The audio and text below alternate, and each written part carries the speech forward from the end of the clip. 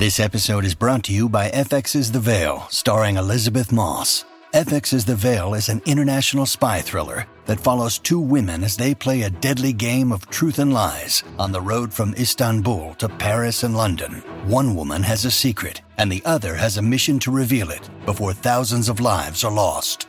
FX's The Veil, now streaming, only on Hulu.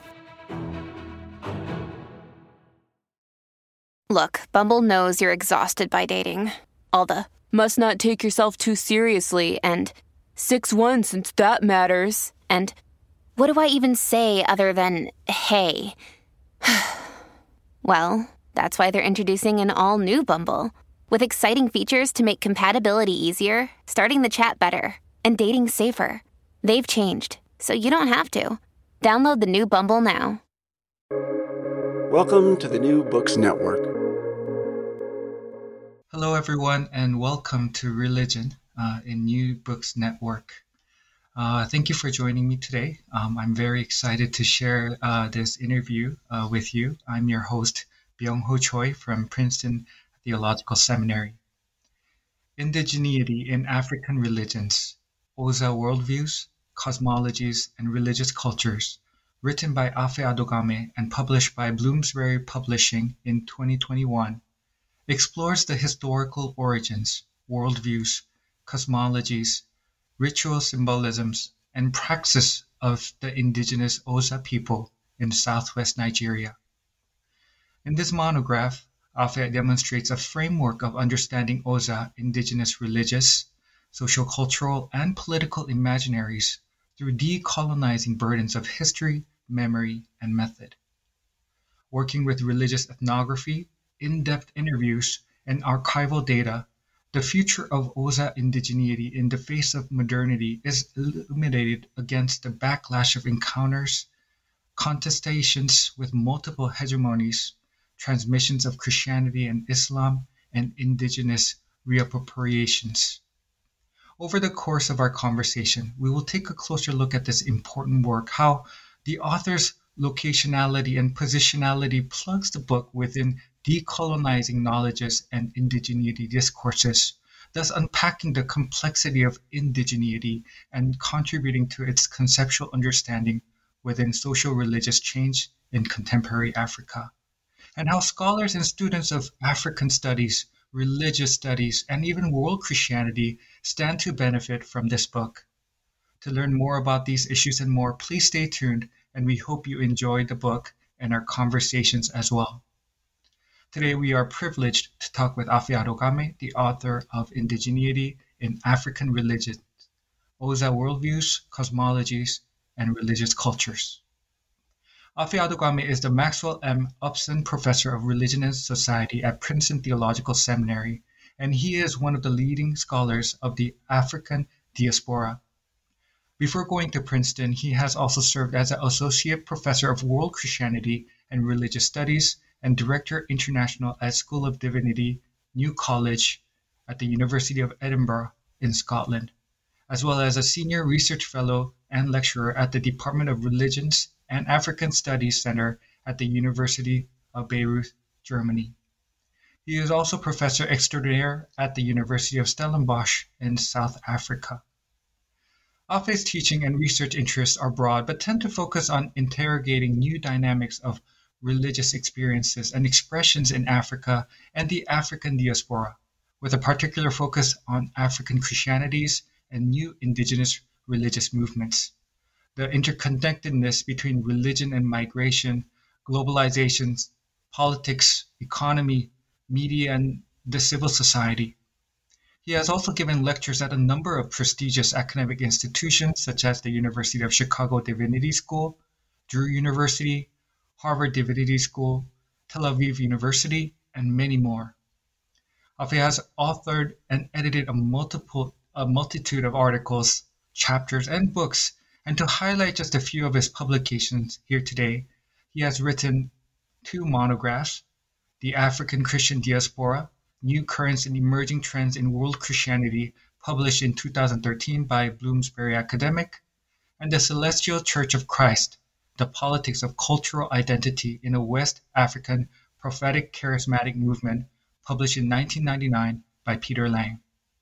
He has also co-edited multiple monographs such as Fighting in God's Name, Religion and Conflict in Local Global Perspectives, published by Lexington Books in 2020, Migration and Public Discourse in World Christianity, published by Fortress Press in 2019, The Public Face of African New Religious Movements in Diaspora, Imagining the Religious Other, published by Routledge in 2014, and Religion on the Move, New Dynamics of Religious Expansion in Globalizing World, published by Brill in 2013. So welcome, Dr. Adogame, to New Books in Religion, and thank you so much for taking the time today to talk about your book. Yeah, thanks, Byung Ho, for having me, and congratulations on this podcast initiative. Thank you so much, sir. First of all, I would like to convey my sincere congratulations in publishing this outstanding and pivotal work. This book is literally hot off the press, as the online version of your book was published recently in November 2021, and then the hardback came out the month after. And if I'm not mistaken, Dr. Adogame, I also believe that this is your third monograph. Is that correct? Yeah, thanks, Byung, for your kind words of congratulations. You are correct. This is my third monograph, alongside 16 edited and also co-edited books, although still counting, hopefully. Yes.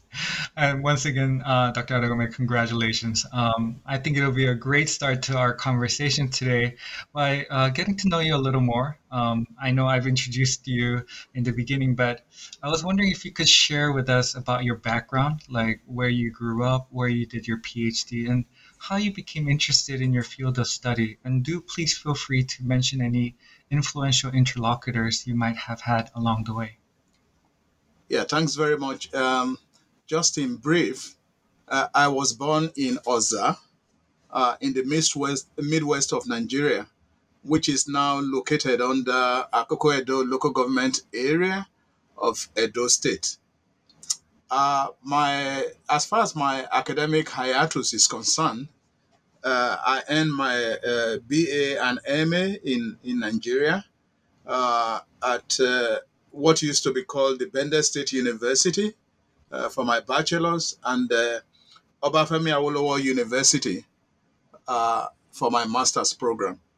And then I proceeded to Germany in 1995, where I pursued my PhD, which I completed in 1997. So my academic sojourn, first in Nigeria till 1994, and then afterwards in Europe and the United States in the last 2.5 decades, in a way in which I had spent 10 years in Germany, 10 years in the UK, and now over 6 years since I joined PTS. This time frame has immensely shaped my academic life considerably. At least 3 key individuals who have mentored and shaped my academic life are worthy of mention here. The first, Professor Jacob Olupona at Harvard University,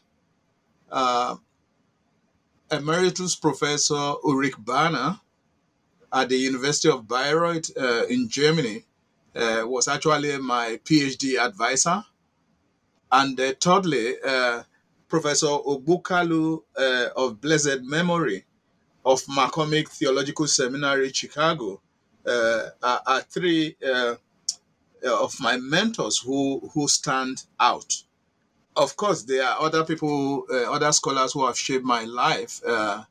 But in a sense, for these 3 individuals, I'm still struggling and attempting to step into their oversized shoes, so to speak. Yes. Well, thank you, Dr. Adogame, for sharing with us your academic background and some of these key figures in your academic journey. Dr. Adogame, I have had the privilege of witnessing just a snippet of the journey it has taken you in writing this book, especially as you write in your preface that the first seeds of this book were planted nearly 2 decades ago. And I know not too long ago I was involved with just taking a brief look at your book too. But here I would like to invite you to tell us a little more about how you came to write this important monograph, Indigeneity in African Religions, Oza Worldviews, Cosmologies, and Religious Cultures. I'm curious, where did this journey begin and how did this idea develop? You are very kind, Byung-ho. First, let me thank you again for your immense contribution through the journey by way of editorial assistance and support. So my appreciation goes as well as to your other colleagues, Ruth Amwe and Amido Elabo, for your editorial input. Without your support, let me just be very clear, perhaps the journey would have been a little bit longer, I think. The original research idea was bettered in 1995, to be precise, at the early stages of my PhD studies at the University of Bayreuth. Here, I was involved in an interdisciplinary research project on cultural identity in Africa. So I was working as a research assistant under this project, what eventually formed my PhD thesis. And so this opened my scholarly eyes to the fact that charity should begin at home. Although that project was not focusing on my immediate home context, but was focusing on Nigeria, but I thought perhaps this is an opportunity to pay back to the community where I was raised and groomed. So I reasoned that it's not sufficient to bemoan the absence of literature on the social history of Oza people, and end up not doing anything about it. So I thought, if no one is doing this at the moment, why not give it a shot? Why not me? So I kept that interest on the table and eventually revisited it when I completed my PhD studies at the end of 1997. So in the years that followed, I started to gather preliminary data each time I had the opportunity to visit Nigeria. And the rest is now history. Wow, it's you even delineate in your book, Dr. Adogame, how you also include this. After years of research, there you include religious ethnography, archival data, and oral history. And I'm just curious, what your writing experience was like overall in this process of writing this book. Any quick comments in regards to that? Yeah, again, I mean, these are long histories and stories, but I will try to be very brief. So thanks again for asking. I must say that I was, apart from mentioning who my key mentors have been, I was groomed early on at the Obafemi Awolowo University in Nigeria, where I studied under Professor Olupona for my master's degree in late 1980s. He was actually the first professor to introduce me to the dynamics of research methods and research methodology, including offering his courses such as sociology of religion, phenomenology of religion, and anthropology of religion. So these initial exposures serves as the spark that ignited my zeal and passion for religious ethnography, but at the same time opened my scholarly eyes towards interdisciplinary approaches and interpretation of religious phenomena. So by the time I arrived in Germany in 1995, I was already somewhat brewed and mentally ready for further graduate studies. The Department of Religions and the African Studies Center at the University of Bayreuth, which was known as the best African Studies Center in Germany, became home in the next decade of my academic life. I must say that the intellectual rigor and the attention to interdisciplinarity and research methods through research methodology colloquiums and through the collaborative research projects was profound. Let me just give you an example. For instance, for a couple of years, I was very much involved in the special research group, or what is called the German Research Foundation sponsored project, which focuses on Africa.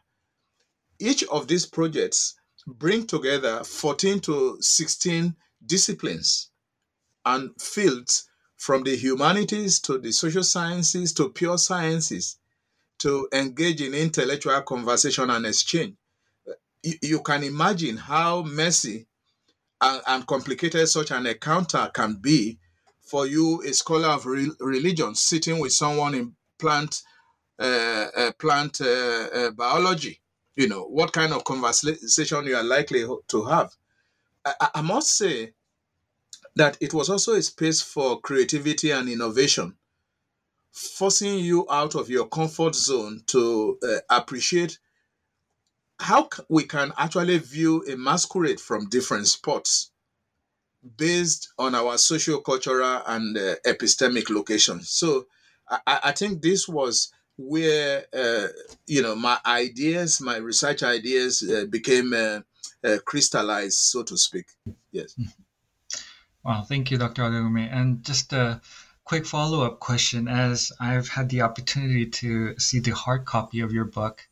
I was wondering if you'd like to just briefly speak on the picture of the brown clay pot on the cover of your book. For our listeners and future readers, not only the cover, but there's wonderful and colored pictures of inside the book and maps that will really help guide the readers. But Dr. Adegome, is there a reason why you chose this picture, the picture of brown clay pots on the cover? And would you like to say something about this as we enter into the first pages of your book? Oh, yes. Thanks for this very important question. I must say that the choice of this cover page image is intentional as a way to recognize but also illuminate feminine ingenuity through the sacrality and aesthetics of Erema pottery making. Erema is the clay, is the pottery made out of clay. So essentially, Oza women are renowned for traditional crafts like clay pottery, which is produced for multiple reasons. It's produced for domestic, commercial, aesthetic, but also ritual purposes. And it's important to understand the many functions of this kind of a product. So, besides, I attempted in this book to demonstrate the prominence of the female gender within kinship genealogy as analogous to the special ritual role and place of women within Oza religious map of the cosmos. So, the focus on women, which is also partly exemplified by the cover page and what I refer to as their feminine ingenuity, is, in my view, very crucial in reconstructing Oza historical, cultural, and religious imagination. Besides, decolonial studies or decolonial theory needs to pay more attention to gender dynamics, the role and place of women in society, in a way that allows them to speak for themselves. So, talk about gender in this case is hardly synonymous with women, but rather paying attention to power dynamics, interpersonal relationship, but also the intersectionality of genders. So, this is why, as you can see, when reading the book, that I devoted at least 2 chapters addressing these concerns. And I think the colonial studies or the colonial knowledges needs to pay primer attention to the centrality of women in trying to make sense of any local historical, cultural, and religious imagination. Well, thank you, Dr. Adogame. I think your comment that you just made really puts in a way, the groundwork for what we're going into in regards to the contents of your book and what you're trying to emphasize as well. And as we take a deeper dive into your book, to inform our listeners and future readers, it is comprised of 8 chapters, with each chapter serving as a vital contribution in reconstructing the Oza historical, cultural, and religious imagination, while also highlighting the importance of indigenous religious tradition of Africa. And if I may make a brief comment here, Dr. Adogame, that in reading the first few pages of your book, you make a very strong case that there is no one better fit to have undertaken this project of writing about the Oza people. The very core questions you seek to ask and address in this very book is an embodiment of your own life's journey, I believe, as the question that you have asked yourself throughout your life in your academic journey, in your encounters with multiple cultures, as you mentioned in your introduction, and the experiences that has shaped you all go parallel to the very story you're trying to tell in your book. So in the first chapter, you lay some of the early groundwork to your book, ask some very important questions, and help us familiarize ourselves with some of the frameworks, approaches, and methodologies you are employing, how you are applying, quote, social, cultural, and epistemic reflexivity in exploring Oza indigeneity and in locating their complex religious, social, cultural, and political history within decolonizing discourse, end quote.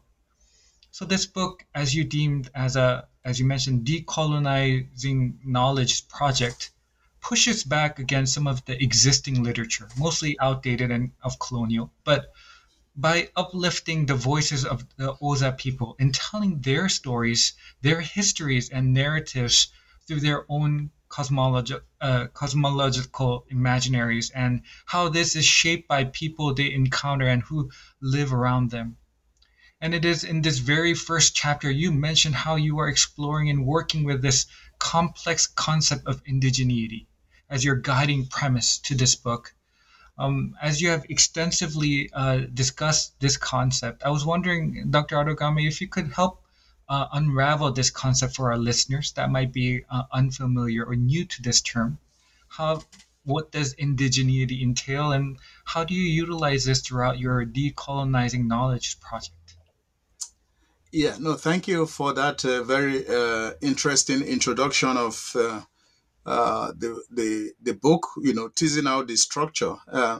Let me say first and foremost, before I respond to the question of indigeneity, that I think what I try to show is that extant literature, existing literature on the especially colonial historiography, can be both illuminating, but it can also be obscuring.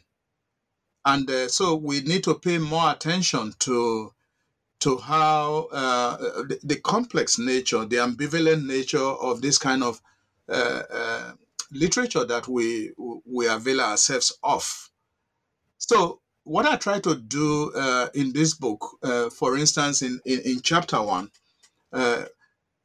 which begins with decolonizing history, memory, and method, is to pay crucial attention to the complexities, burdens of history and memory in attempting to reconstruct Oza historical, cultural, and religious imagination. So to make this possible, I relied on mixed methods and multiple source texts in a way that privileges the voices of Oza people in telling their own stories, histories, narratives through their own cosmological imaginaries. But at the same time, how this is shaped by the people they encounter and who live around them. So I have used these multiple sources, mixed methods, reflexively, paying careful attention to the pitfalls of hagiography, looking closely into the emic ethic dilemma, or in some sense, what others might call the insider-outsider power dynamics, but also paid attention to memory. Memory is very crucial in this reconstruction process. So memory is laced with the politics of remembering and forgetting. And what I try to show how remembering and forgetting are two integral aspects of memory making. So let me now try to respond to the question of unmasking indigeneity, the way I see it. In the first instance, I think that indigeneity and indigenous, both in conceptual and theoretical terms, are hardly static. They are fluid, they are in constant flux, and they are being continually contested and negotiated globally. So, the way I used indigeneity, or the way I understood indigeneity and used it in this book, was to explore indigeneity as a relational concept deriving from both colonial but also post-colonial milieus through the prism of Oza spirituality and the what I would call the ecologies of indigenous knowledge systems. So I engage the discourse on Oza worldviews, cosmologies, and religious cultures as a way of interrogating indigeneity. So in this sense, therefore, indigeneity is lived experiences and embodied memory that is often ritualized and performed in their life worlds. I argue that this is rooted in our self-identity and claims to autochthony, chains of collective memory and narratives of existence, presences, worldviews, cosmologies, gendered identities, as well as their historical, cultural, religious, socio-economic, and political imaginaries. So, in this regard, therefore, indigeneity occupies, embodied, real, but also imagined space in ways that valorizes the sociality of our other religious cultures in everyday life. Just to summarize this, may I highlight some ingredients of indigeneity? And because of time, let me just identify two. First, I see language as a significant marker of identity, indigeneity, and cultural identity. Language as an expression of Oza culture is core to this research. And that is why you see that all through the book, in many ways, I privilege the use of, Oza language, and then put what I consider to be the English meaning in brackets, rather than have it the English translation, which is always not exact, and put, the Oza name in brackets. So, and I think the colonial knowledge system should think seriously about the prioritization of indigenous languages and terms and concepts, because the English translations are hardly direct translations of what those concepts mean. So, as an Oza indigene, I'm very conversant with Oza spoken and written language, and I consider that as a cognitive capital and a useful asset, both in gathering data, but also in interpreting and analyzing my data. So I saw that very useful. And I think, therefore, we need to pay attention to language, as an important ingredient in indigeneity discourse. The second, indigeneity, as I try to show in my book, is also rooted in conceptions and negotiations of land, ecology, and spatial configurations. And as I argued in my book, Oza people link indigenous epistemologies in relation to land, autochthony, and language. For instance, ancestral land, has both a material and a spiritual significance. And within this duality, we can understand their group and sociocultural identity in a way that gives them an aura of invisibility.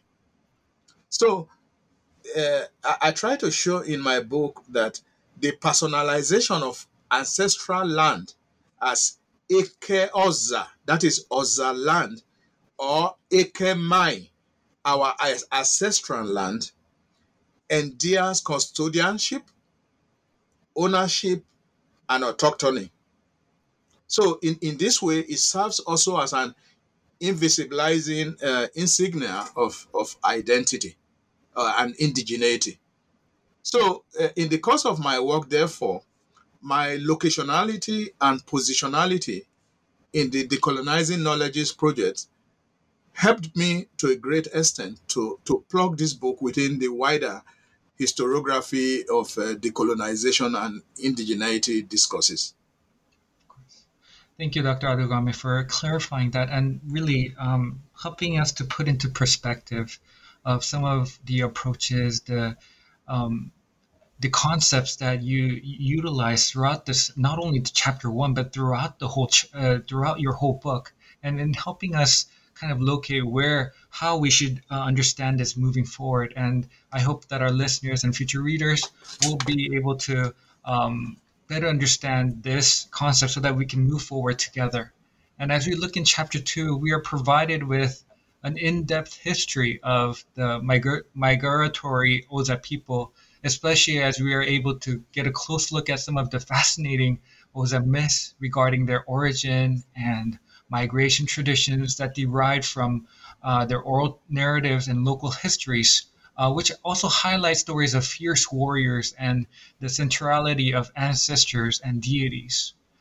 But in order to fully embrace our conversations today, and before we proceed any further, I was wondering, Dr. Adogame, if you could help us to first introduce to us and locate Oza within the more contemporary history of Nigeria. This would be tremendously helpful for our listeners and future readers who are new to Nigeria. And in reconstructing Oza's early history, please feel free to mention anything that you would like to highlight, maybe even talking more on the etymology of the name Oza, as I found that to be quite fascinating as well. Okay, thank you. Yes, just to say, as I mentioned earlier, Oza indigenous community is located in the Midwest now, or sometimes you could say the Southwest, within Edo State. And under Edo State, within the Akoko Edo local government area. It's a small community, but its history is very complex, especially as I've shown in the migration history and the myths coming from Benin City, also some traditions linking it to Ife and so on and so forth.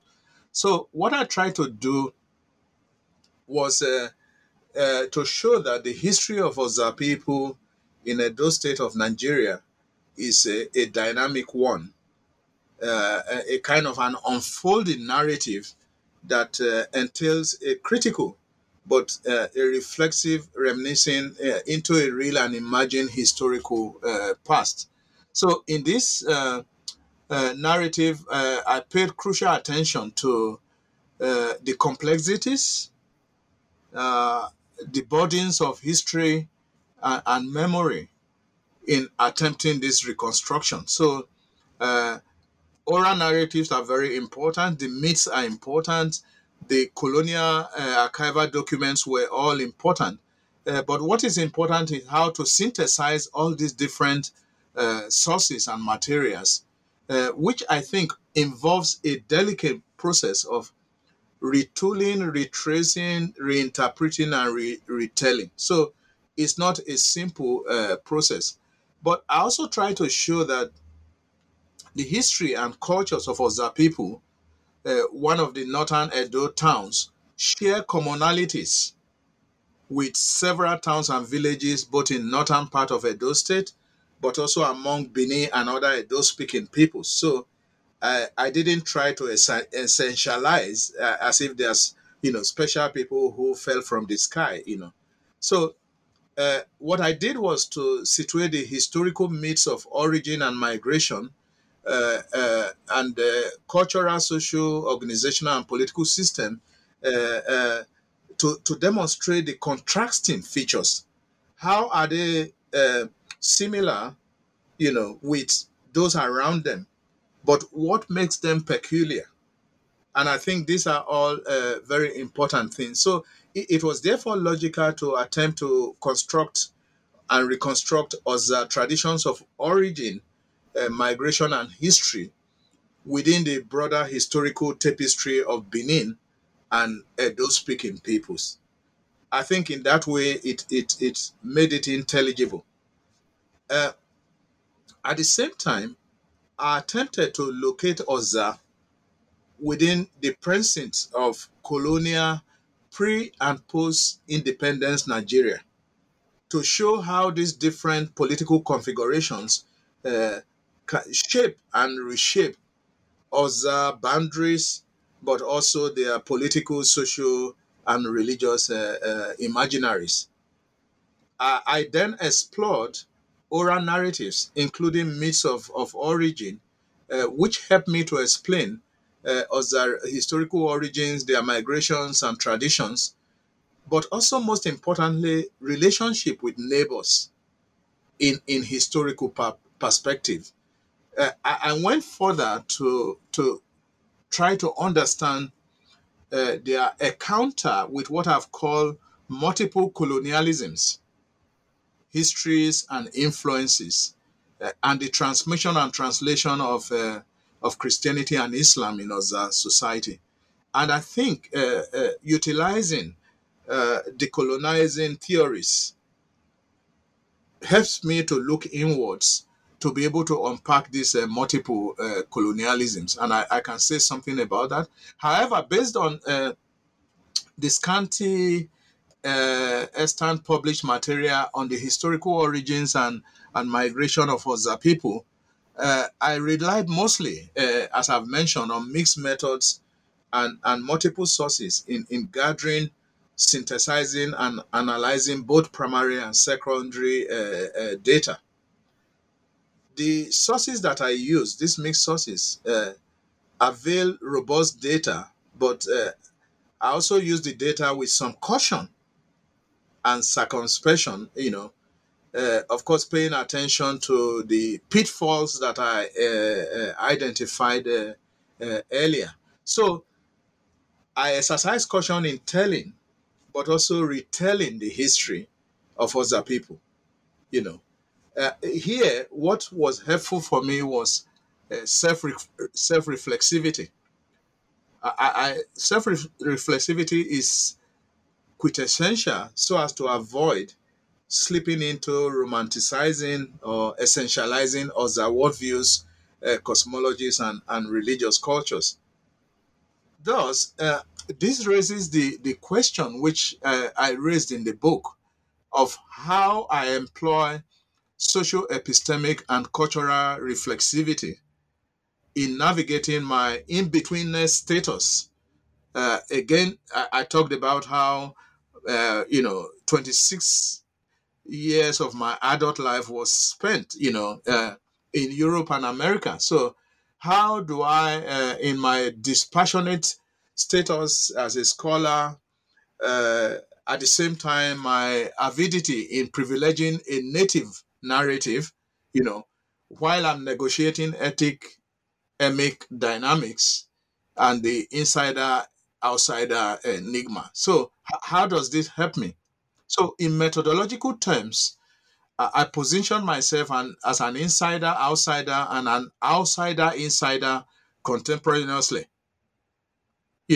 This enabled me to a large extent to engage in social, cultural, and epistemic reflexivity in trying to make sense of the data. So finally, as an Oza indigene who has sojourned in Europe and North America in the past 26 years, sociocultural and epistemic reflexivity enabled me to unlearn, learn, and relearn. So I needed to navigate emic ethic positionality, at the same time my old and new social locationality. So this entailed opening up to the cultural, religious, and social universe in order that each respective phenomenon opens up to me. I cannot pretend that I know everything about Oza, even though I was born and raised there. My more than 3 decades outside my home place shows me that I'm now, to an extent, an outsider, because I don't know what has gone within those 3 decades. So this has helped me to uncover multiple layers of hegemony as well.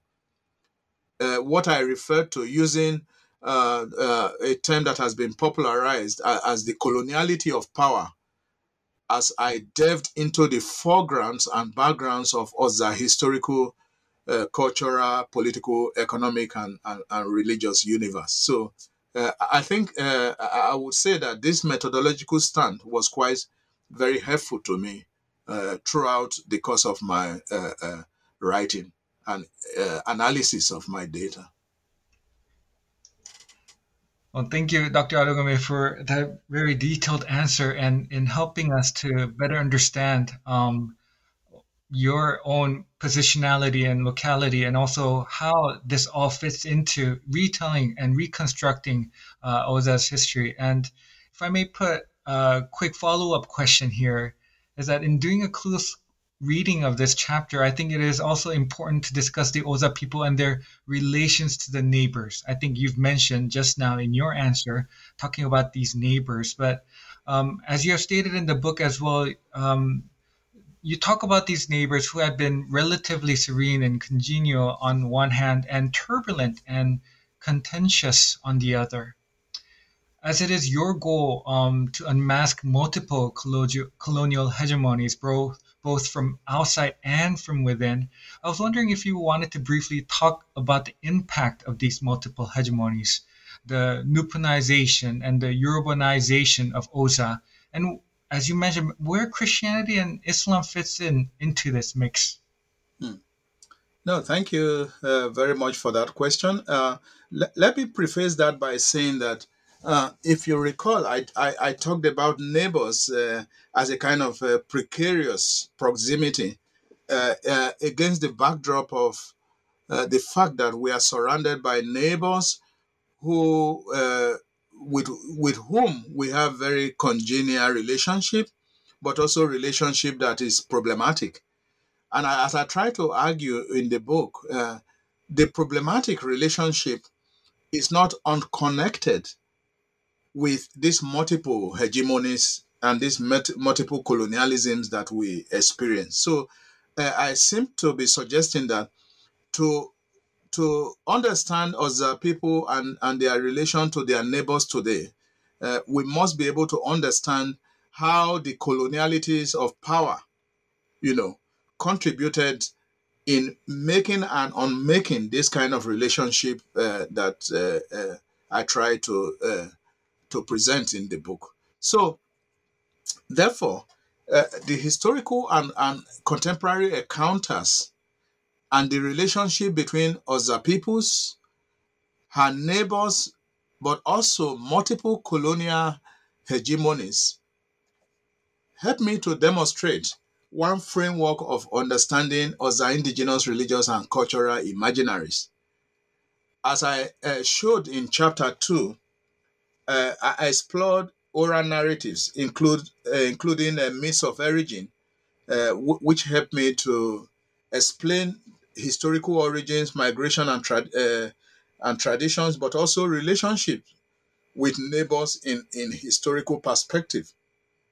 They also help me to explain the encounter with these multiple colonialisms, so to speak, or multiple hegemonies, their histories and influences, but also the transmission and translation of Christianity and Islam in Oza society. And I think this leads me to the whole idea of the Nupenization and the Yorubanization So I went a step further to delineate and name colonization and hegemony from inside, from outside, which is the European imperialism, particularly the British in this sense.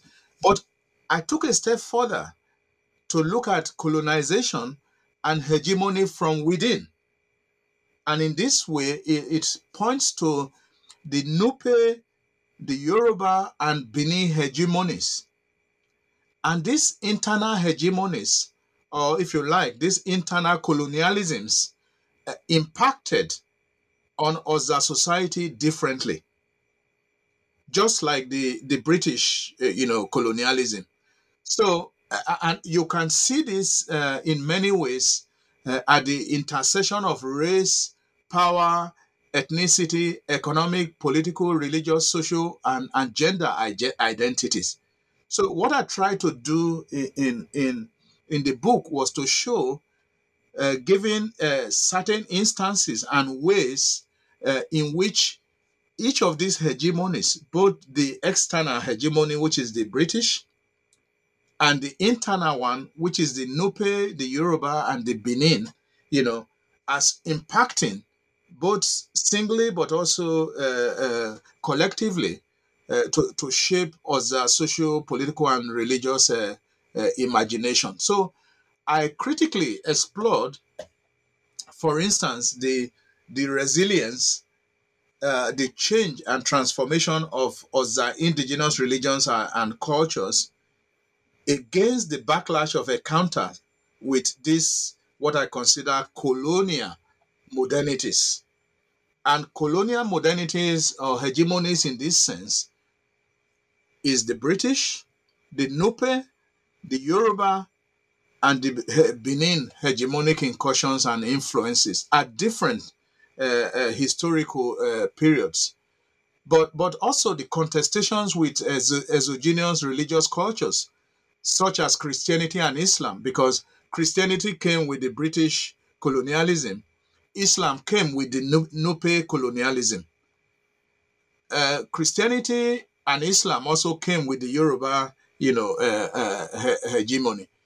And I try to show how these were increasingly engaged in religious competition within contemporary Oza society.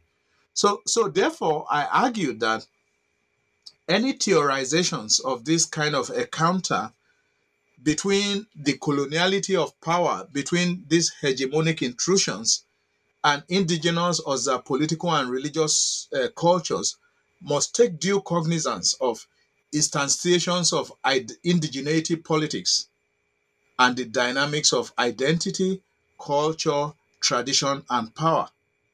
And in one of, I think towards the end, my last chapter, I gave a few examples to tease this out. I used four main paradigms to demonstrate the interconnectedness of this.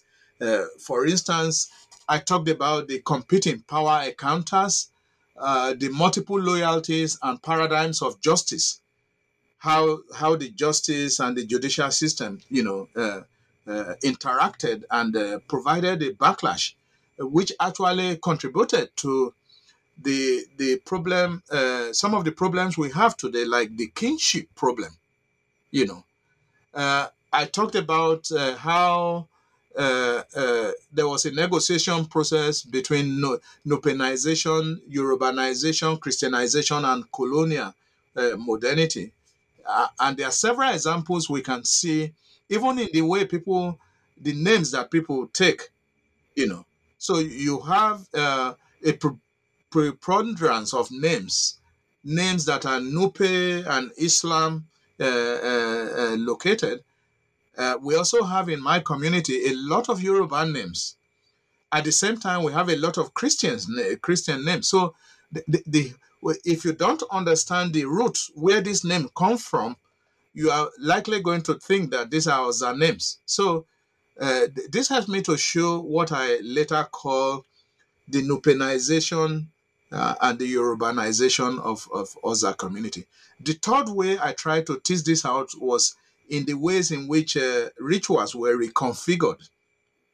And I showed the example of naming rituals, for instance, how the importance and the symbolism of naming within Oza society was transmitted into Christianity and Islam, where some of those rituals, local indigenous rituals, were refined and continued in the church, to retain their salience and symbolism and importance.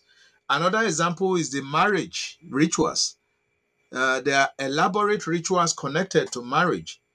And to attract people into Christianity, some of those marriage rituals were adapted and repackaged in a way that some were brought into the church and Christianized, so to speak.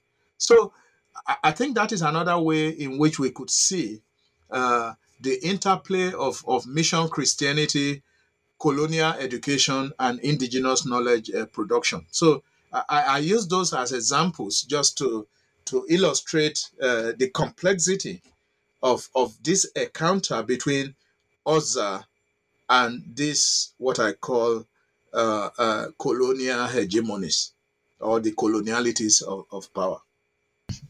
And we will again return to some of those examples later on, as you have discussed at the later questions. But we would also like to spend a little more time in the next chapter, in chapter 3, in which you titled Worldviews, Religious Cosmologies, and Spiritual Agency. Here we enter into the Ogbe, the world of the Oza people.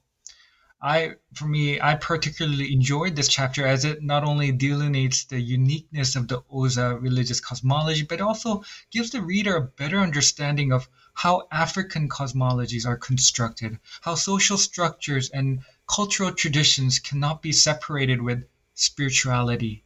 And if I may borrow your own words, Dr. Adogame, the indigenous cultures are indeed, quote, a complex web of religion, attitudes and behavior, morality, politics and economy, in which their thought systems influence their cognitive processes and lifestyles, end quote. There's a lot to cover in this chapter, Dr. Adogame, but what I thought was, in a way, the crux of this chapter was the dynamic between the humans and the spiritual entities, especially through the rituals and sacrifices, which expresses and sustains their relationship.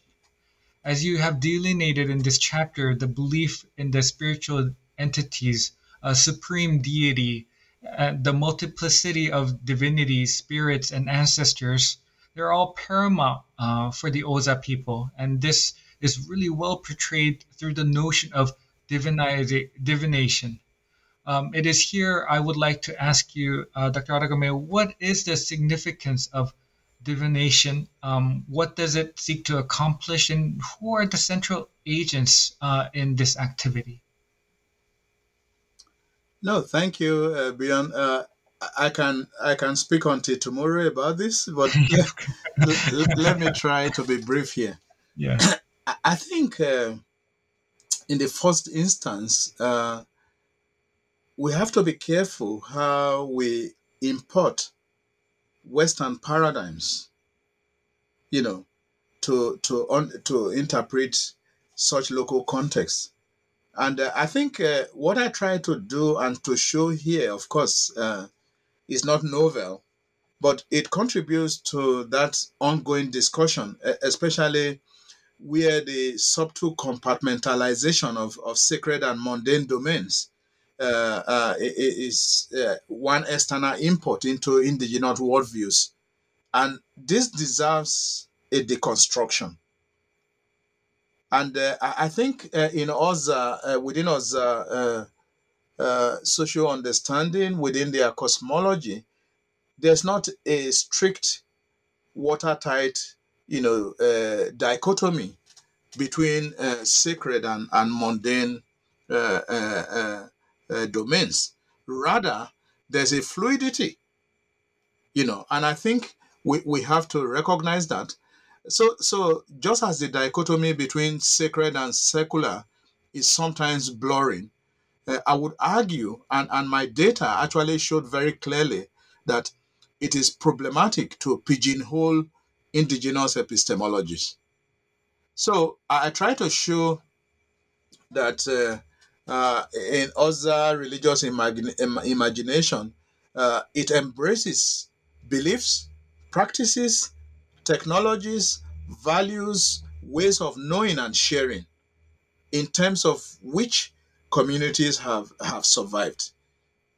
Additionally, this is informed by and relates to all domains of life and the environment, including the creative and artistic aspects of music, dance, and oral tradition. So you could see that in several chapters, I try to pay attention to the creative and artistic aspects of music or dance, because all these are integral to telling that story. It also includes philosophy, ethics, and worldview, concepts of life, death, cosmos, environment, spiritual world, spirituality, divination, transfer of religious knowledge, rites of passage, etiologies of sickness and disease, but also indigenous healing systems. So you can see that this embraces, a whole gamut of things. Therefore, I try to demonstrate in this book how other worldviews, cosmologies, and ritual praxis, but also new ways of knowing, which is where divination comes, makes sense as a continuum in the contestation of indigeneity. So, as I've tried to show in this book, Other understanding of the cosmos and its complexities is important in order to appreciate their religious worldviews, thought patterns, and praxis.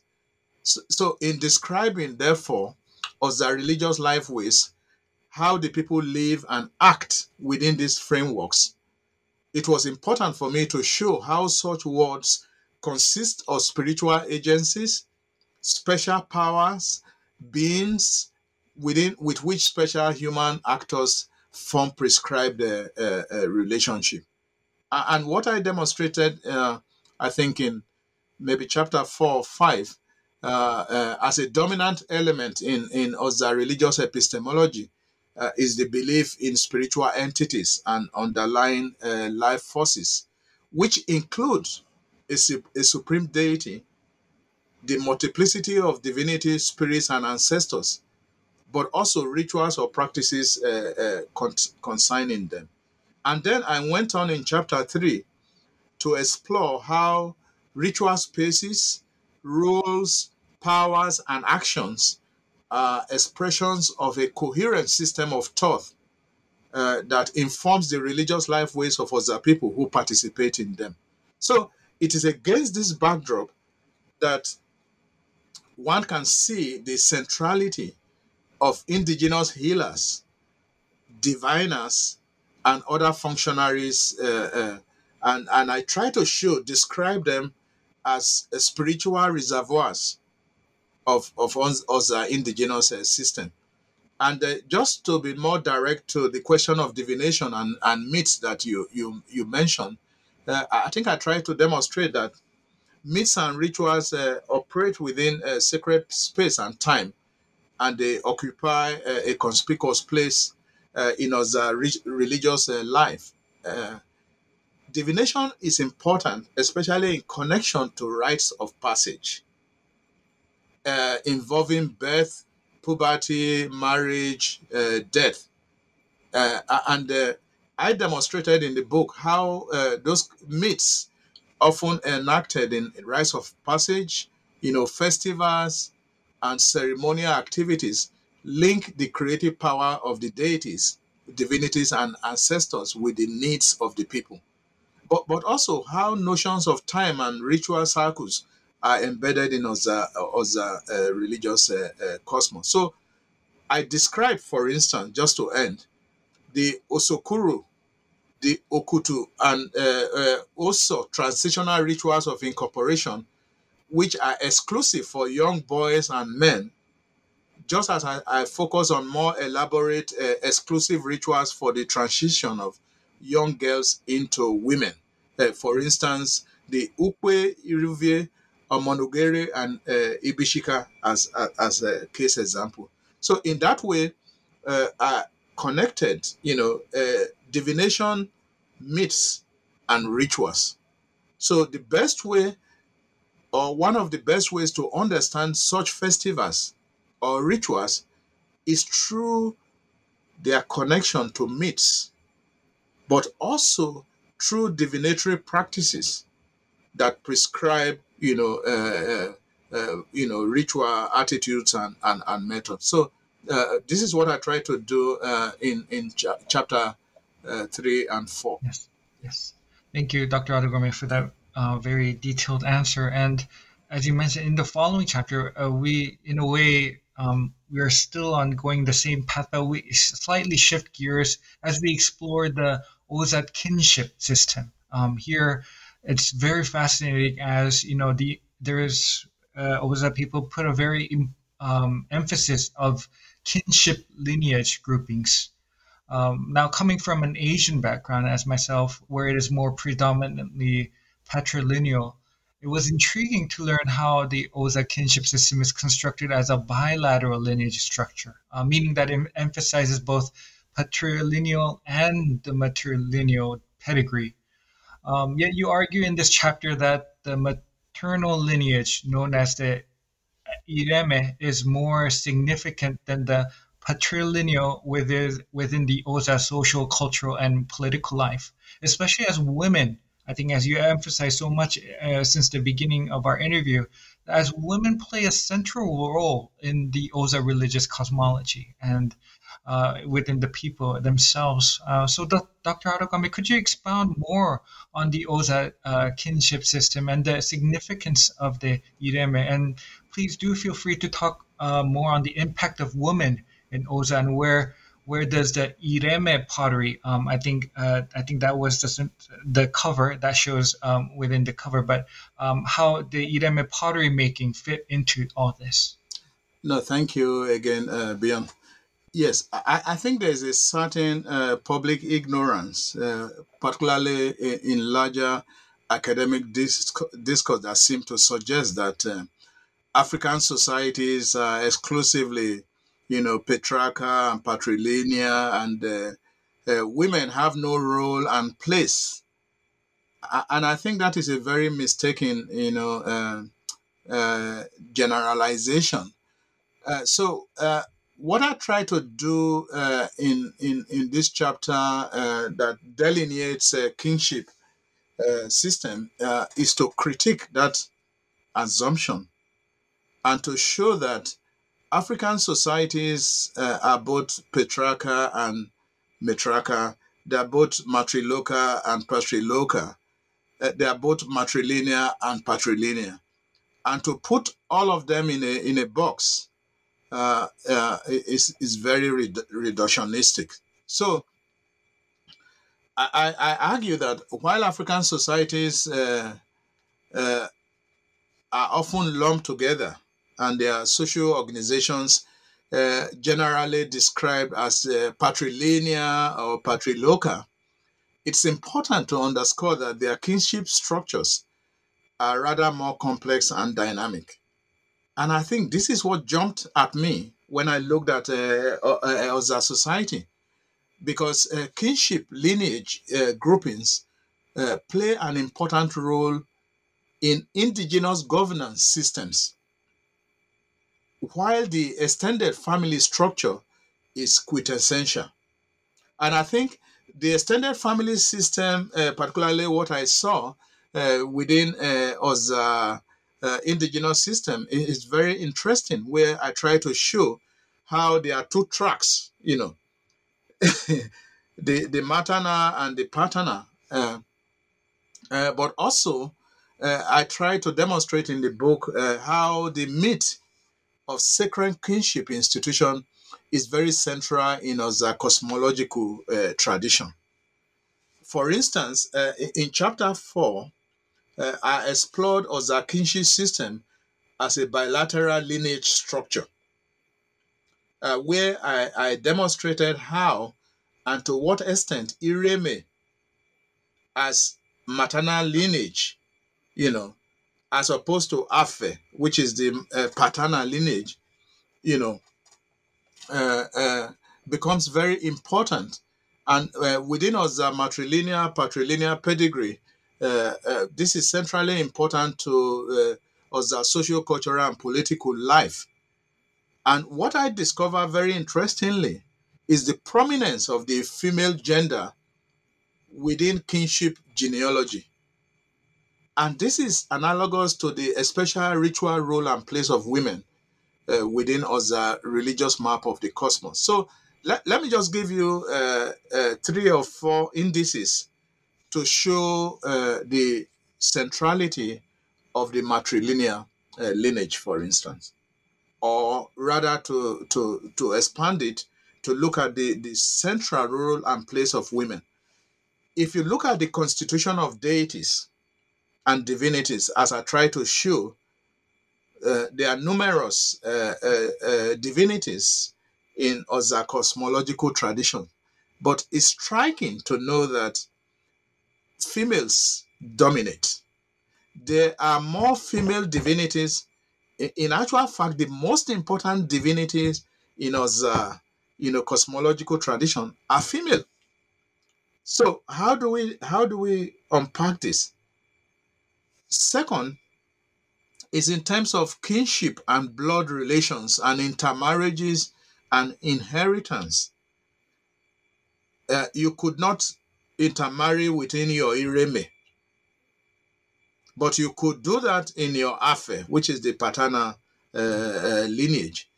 In actual fact, in the acquisition of wealth and inheritance, people believe that all you have acquired, whether material or otherwise, belongs to your maternal family, not your paternal family.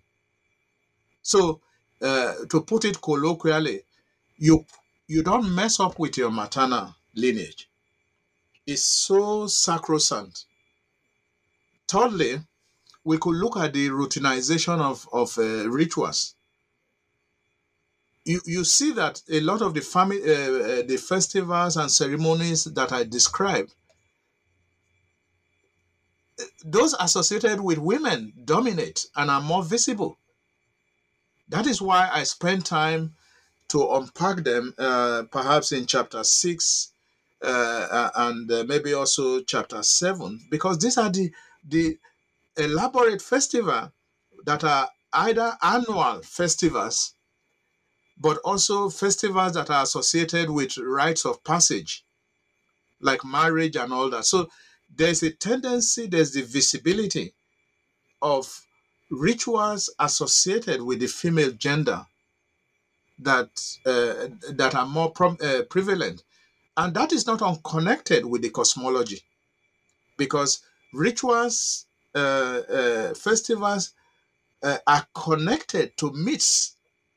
They are also connected to deities, especially in a place where you have more female deities. So that is another connection. Finally, I think we can think about female political and economic power. And bringing up, for instance, the question of the erema, the pottery making, is indicative of the economic power. But you see the political power, although women don't become king, but they are powerful, king makers. And we could see, I gave an example how during the colonial modernity, when the village was subjected to payment of taxes, and the men, seem to be, a bit more docile and receptive to those kind of power struggles. But the women stood their ground and said, no, we are not paying tax, because we don't see what the benefit of paying tax, So, but those narratives, and this is where archival silences are important.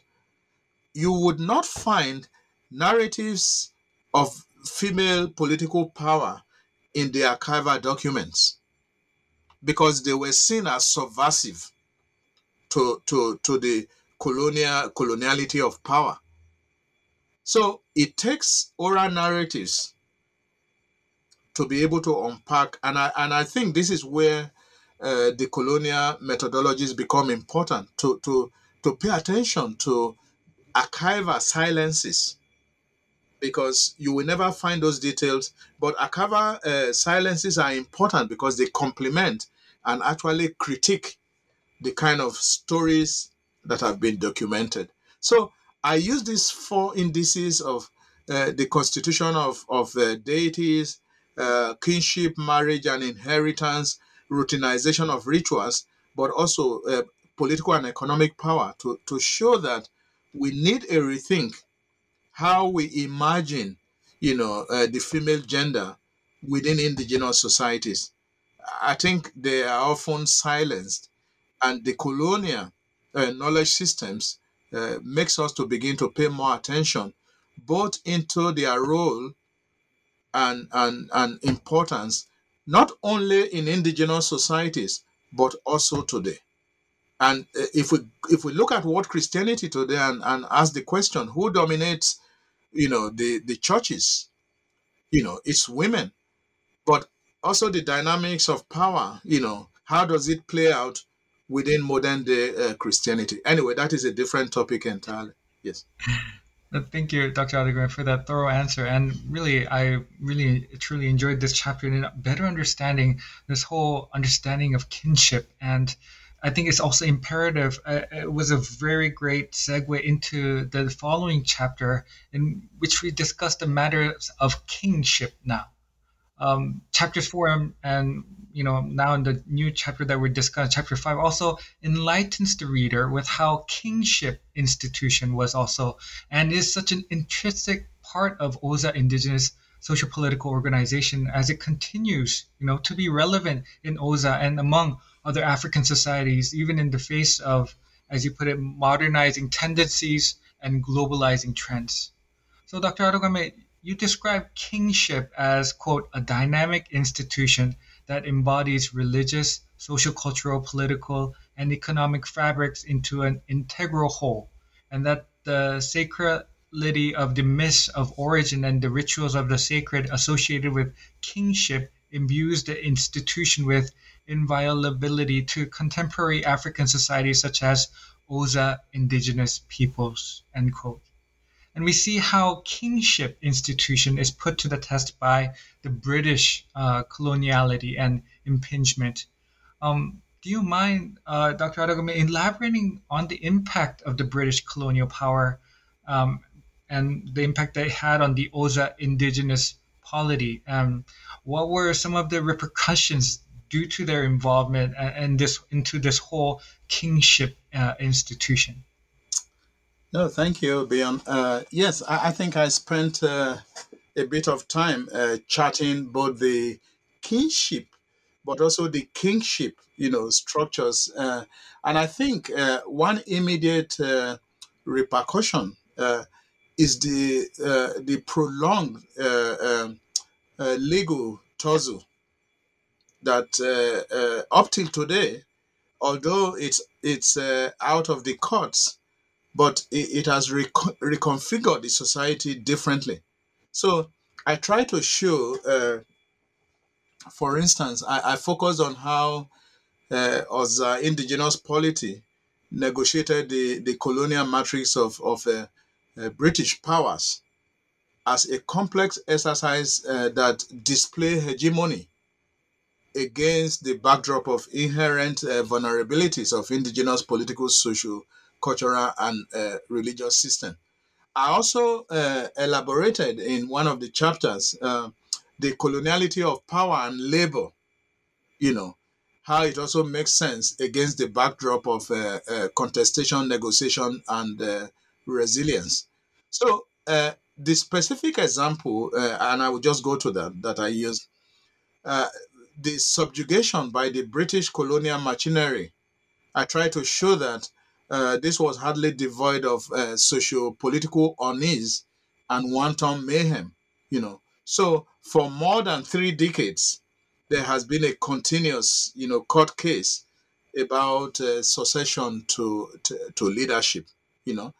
So this has been a period characterized by what I call a dogged resistance and reluctant recapitulation. And I showed how even one of the kings, was put in prison for refusing to pay tax, and this was seen as disloyalty, but also the mere fact of putting him into jail, raised all kinds of suspicion, suspicion that characterized the continuous animosity between the ruling families, because uh, this is rotated between two families, and how the incursion of the British hegemonies complicated that rotational system, bringing in a third family.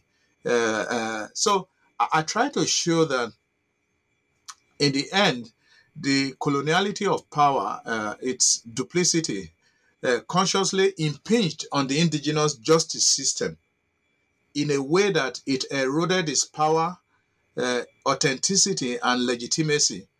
But so in that way, I think it truncated the judicial process in some sense. However, it didn't, make nonsense of it completely. There was a resistance. So I seem to argue that the encounter between the empire and the local power trajectories espoused the intricate politics of indigeneity, but it also induced multi-hegemonies and loyalties in a way that demonstrates the upside and downside of that experience. In one of the chapters, I was talking about how, of course, the British colonial apparatus wanted to blow up the shrine, you know, which on whose the king's power is anchored.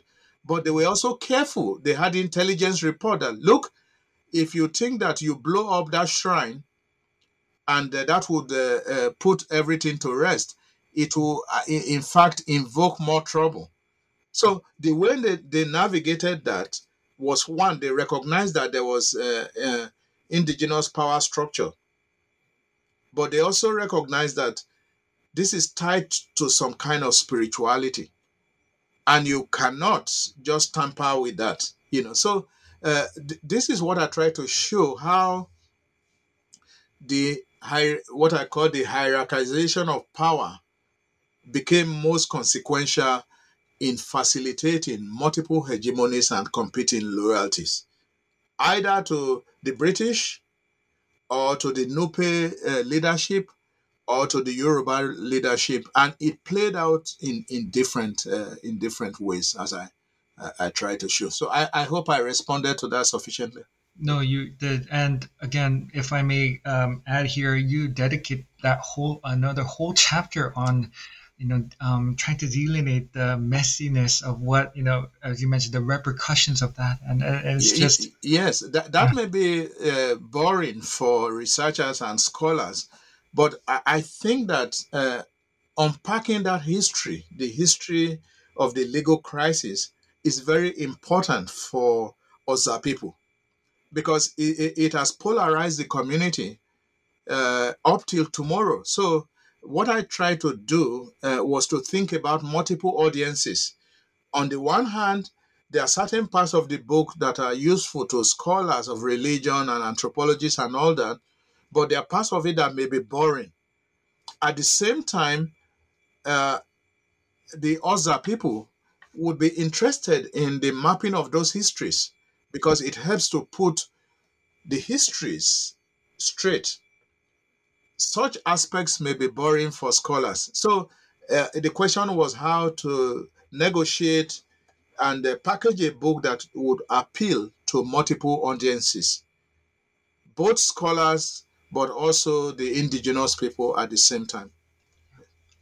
Thank you, Dr. Adogame. And I remember specifically how you draw from even court documents in delineating that. And I think you have that in mind of not only addressing the curiosity of scholars, of anthropologists and so forth, but also in addressing, delineating the correct facts and talking about this. So I really appreciated how you've digged into, in a way, those legal documents in telling this story. So Yeah, thank you. I'm happy it made sense to you. Thank you. I can assure you that when this book gets into the hands of many other people, the first chapter they are going to read is the chapter on the legal history. Yes, because that's what concerns a number of them, especially as the society continues to be polarized in many ways. Yes. Now, in looking at the final chapters of your book, I noticed that these chapters extensively deal with rituals that are central within Oza indigenous worldview. And you've talked about some of them, and these rituals of passage not only enhance the relationship between the people and the powers of deities, divinities, and ancestors, but also provide ways of implementing the values, norms, and beliefs of the Oza society. So here, Dr. Adogame, you go to great lengths to explain the rites of passage, and you repeatedly mention, which involves birth, puberty, marriage, and death, and all which can be considered as the core of the Oza cosmology. I know if we talk about all of them, we will need another new separate podcast episode. Yes. And since there won't be enough time to discuss all of them in detail, I was wondering if you could just focus our attention on the rituals of childbirth. The other aspects, I'm sure our listeners can get a copy of your book and read thoroughly, but in putting our attention to the rituals of childbirth, particularly as you also briefly mentioned on the naming ritual. What does this naming rite entail, and why is it an essential aspect of Oza social structure? And in thinking about the future of Oza indigeneity in the face of modernity, and especially with the impact of Christianity in Africa, how has this naming rite, naming ritual evolved over time? No, thank you, Bjorn. I think what I tried to do in this chapter and the one that followed was to emphasize the place of rituals as against beliefs. I tried to show that the indigenous religions place more emphasis on the experiential dimension rather than focusing on beliefs and all. In actual fact, beliefs don't make sense except in terms of the ritual.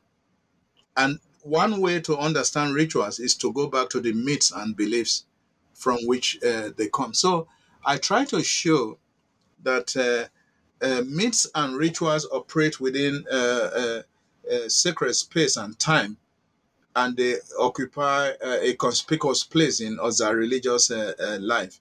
And I think here I drew a lot from cosmologies, and ritual enactments to the supersensible entities and how they dominate everyday lives in ensuring Iregume is good health, good life, and human flourishing. And I try to show that Oza religious cosmos covers the entire Ogbe. Ogbe is life from the cradle to the grave. So in this connection, therefore, ritual action is very central to the lives of Oza people in enhancing the relationships to the powers of Ogbe, which is life, and of Megbe or Egbeka, which is peace, as a necessary state for the community. So I'm saying that you may not understand one or two rituals in isolation. They are integrated in to make a kind of a holistic sense. But at the same time, this involves actors, action, use of time and space, but also symbolic agencies. So it is against this backdrop I try to show that rites and ceremonies characterize each stage of existence and as circumstances require. So I focus, therefore, by examining some rituals of a passage, uh, festival, seasonal changes, individual achievements, and in many cases, especially women. So, and this leads to the question of pre-parturition and childbirth ritual, which constitutes significant aspects of a life cycle events in indigenous Oza society. And as I suggested, virtually all aspects and stages in everyday life are dotted with rituals to ancestors, divinities, or the supreme being, even before a child is born. So perhaps the most ritual inspiring events, as I argue, are the birth, marriage, and death. So as the people, just to give a framework, and then I would say at the end the importance of the naming ritual. Oza people incorporate rituals and ceremony as an integral part of the pregnancy and birth experience. So, procreation is very central and constitutes one of the ingredients of iregumen, which I talked about, and a prerequisite for attaining the status of an ancestor. So, that is why the process of pregnancy and all that is jealously guided, right from before a child is born up to when it's born. So, thus, having an offspring or children is an important outcome of marriage, to the extent that they enact special rites during marriage ceremony to ensure a consummated marriage. In this indigenous society, there's no chance for, oh, well, we are career people, and so we will just get married, and, well, we don't want to have children. It's cheaper to have a dog or a cat, as part of family. No chance. And that explains the importance of a consummated marriage. Oza people believe that such ritual performances have potency on women's fertility, protect the parturiency, and secure a safe delivery. So, rituals and ceremony therefore form an integral part of pregnancy and birth. Now, to the naming ritual itself, which we call Ireniomo Inami, or Omo Ipami Fiokovade, which is the outdooring. These two rituals have been catapulted into Christianity now, where you have similar rituals. But they form an essential part of our ritual social structure. And so one conspicuous transitional rite that lubricate passage through life is the naming ritual. A name represents an essential component of human spiritual anatomy and serves as an indicator of destiny. 2, names are not given for the sake of naming. Names carry history.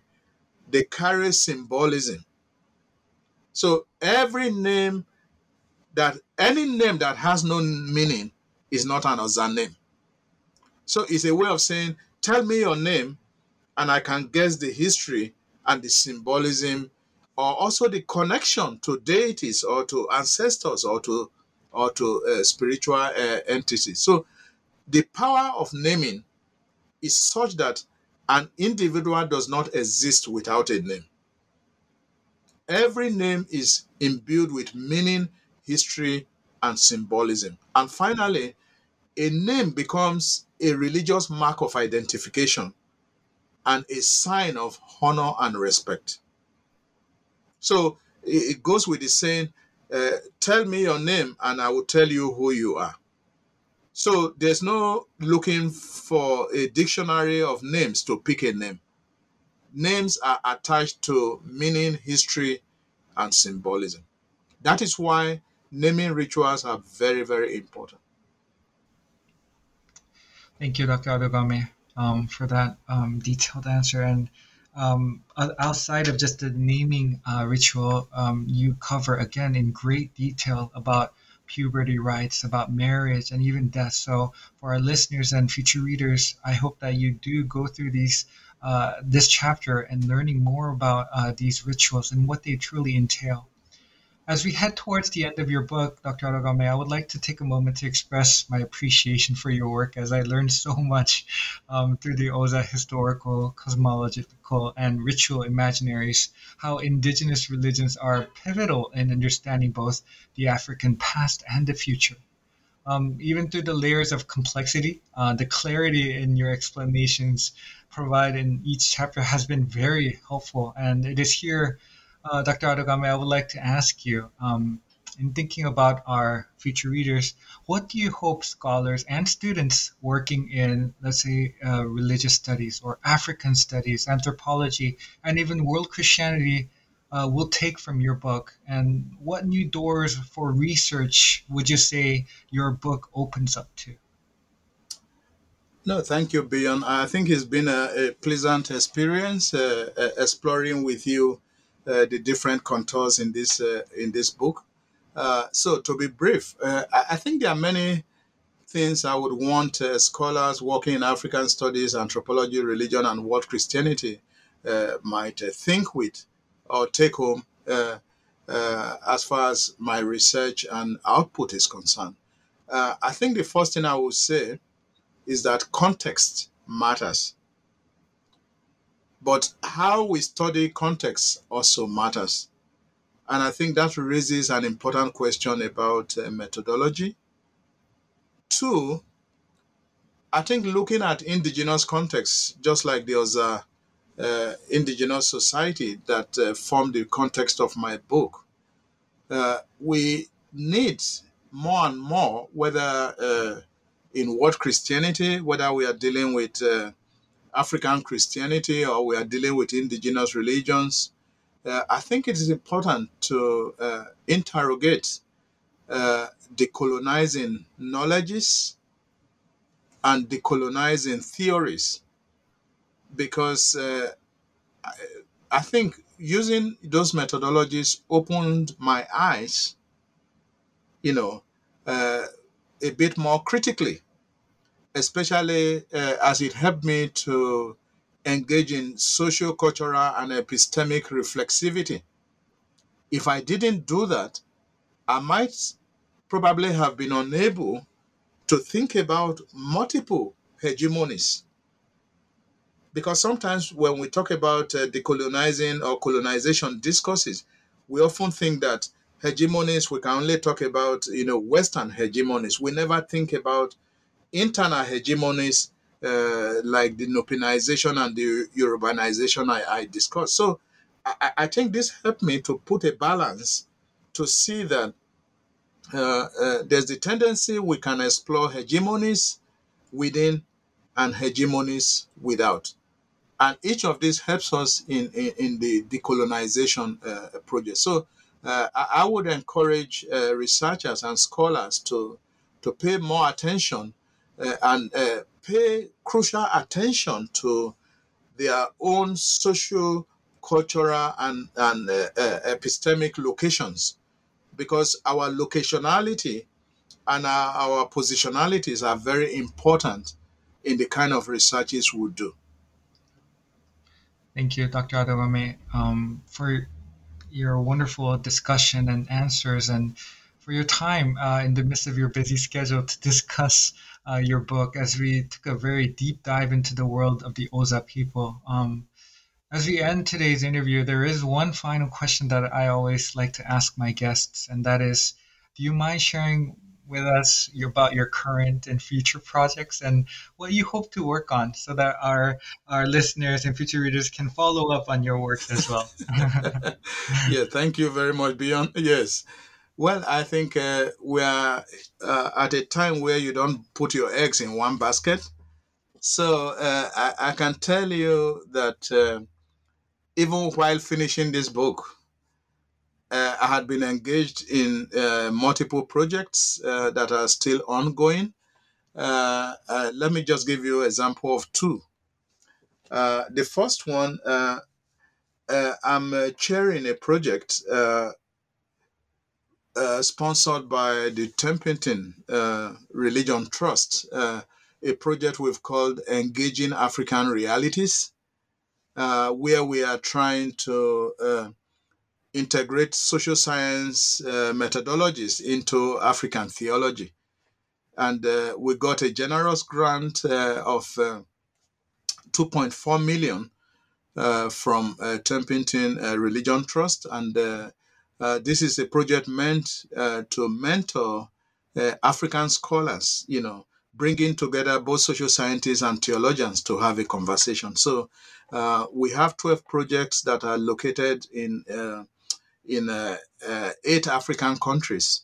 And these projects are very interdisciplinary, have theologians, scholars of religion, philosophers, anthropologists, sociologists, literary scholars, This is similar to the experiment I mentioned at the beginning in Bayreuth, so it's an attempt to promote interdisciplinarity and through a mentoring process. So that is one project that I'm engaged in, and I serve as the project chair and the co-director. So it's a 3-year project.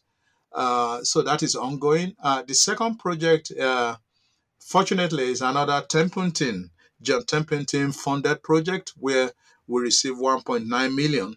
And this is a project on mega churches modernization, focusing on the global south, where we are looking at 18 churches in selected global south countries, 9 countries, which includes beyond your country as well, South Korea, Indonesia, Brazil, India, Costa Rica, and then 3 countries in Africa, Ghana, Nigeria, and Kenya. And here we are exploring, looking at mega churches and what makes them so popular. What kind of theologies do they bring? And at the same time, how do they impact on their immediate environments? So for this project, I'm leading the African dimension that involves Kenya, Nigeria, and Ghana. And this is an exciting project. So you can see that my hands are full. I have just told you about 2. And I do have other smaller projects I'm engaged with at this moment. Well, Dr. Adogame, thank you for sharing those exciting and great projects. And I also look forward to reading more of your works in the near future as well. And once again, thank you so much for taking the time to be on my podcast today, Dr. Adogame. Yes, thank you so much. It has been very exciting and very interesting conversation. Thanks for actually taking out time to read my book. And I hope that many more colleagues and students and researchers would make out time to explore and enjoy what I enjoyed writing. So thank you again and all the best. Thank you. And thank you everyone so much for listening to today's episode in which we explored Afe Adogame's new book, Indigeneity in African Religions, Oza Worldviews, Cosmologies, and Religious Cultures, published by Bloomsbury Publishing in 2021. This is your host, Byung-Ho Choi, and stay tuned for the next episode of the New Books on Religion.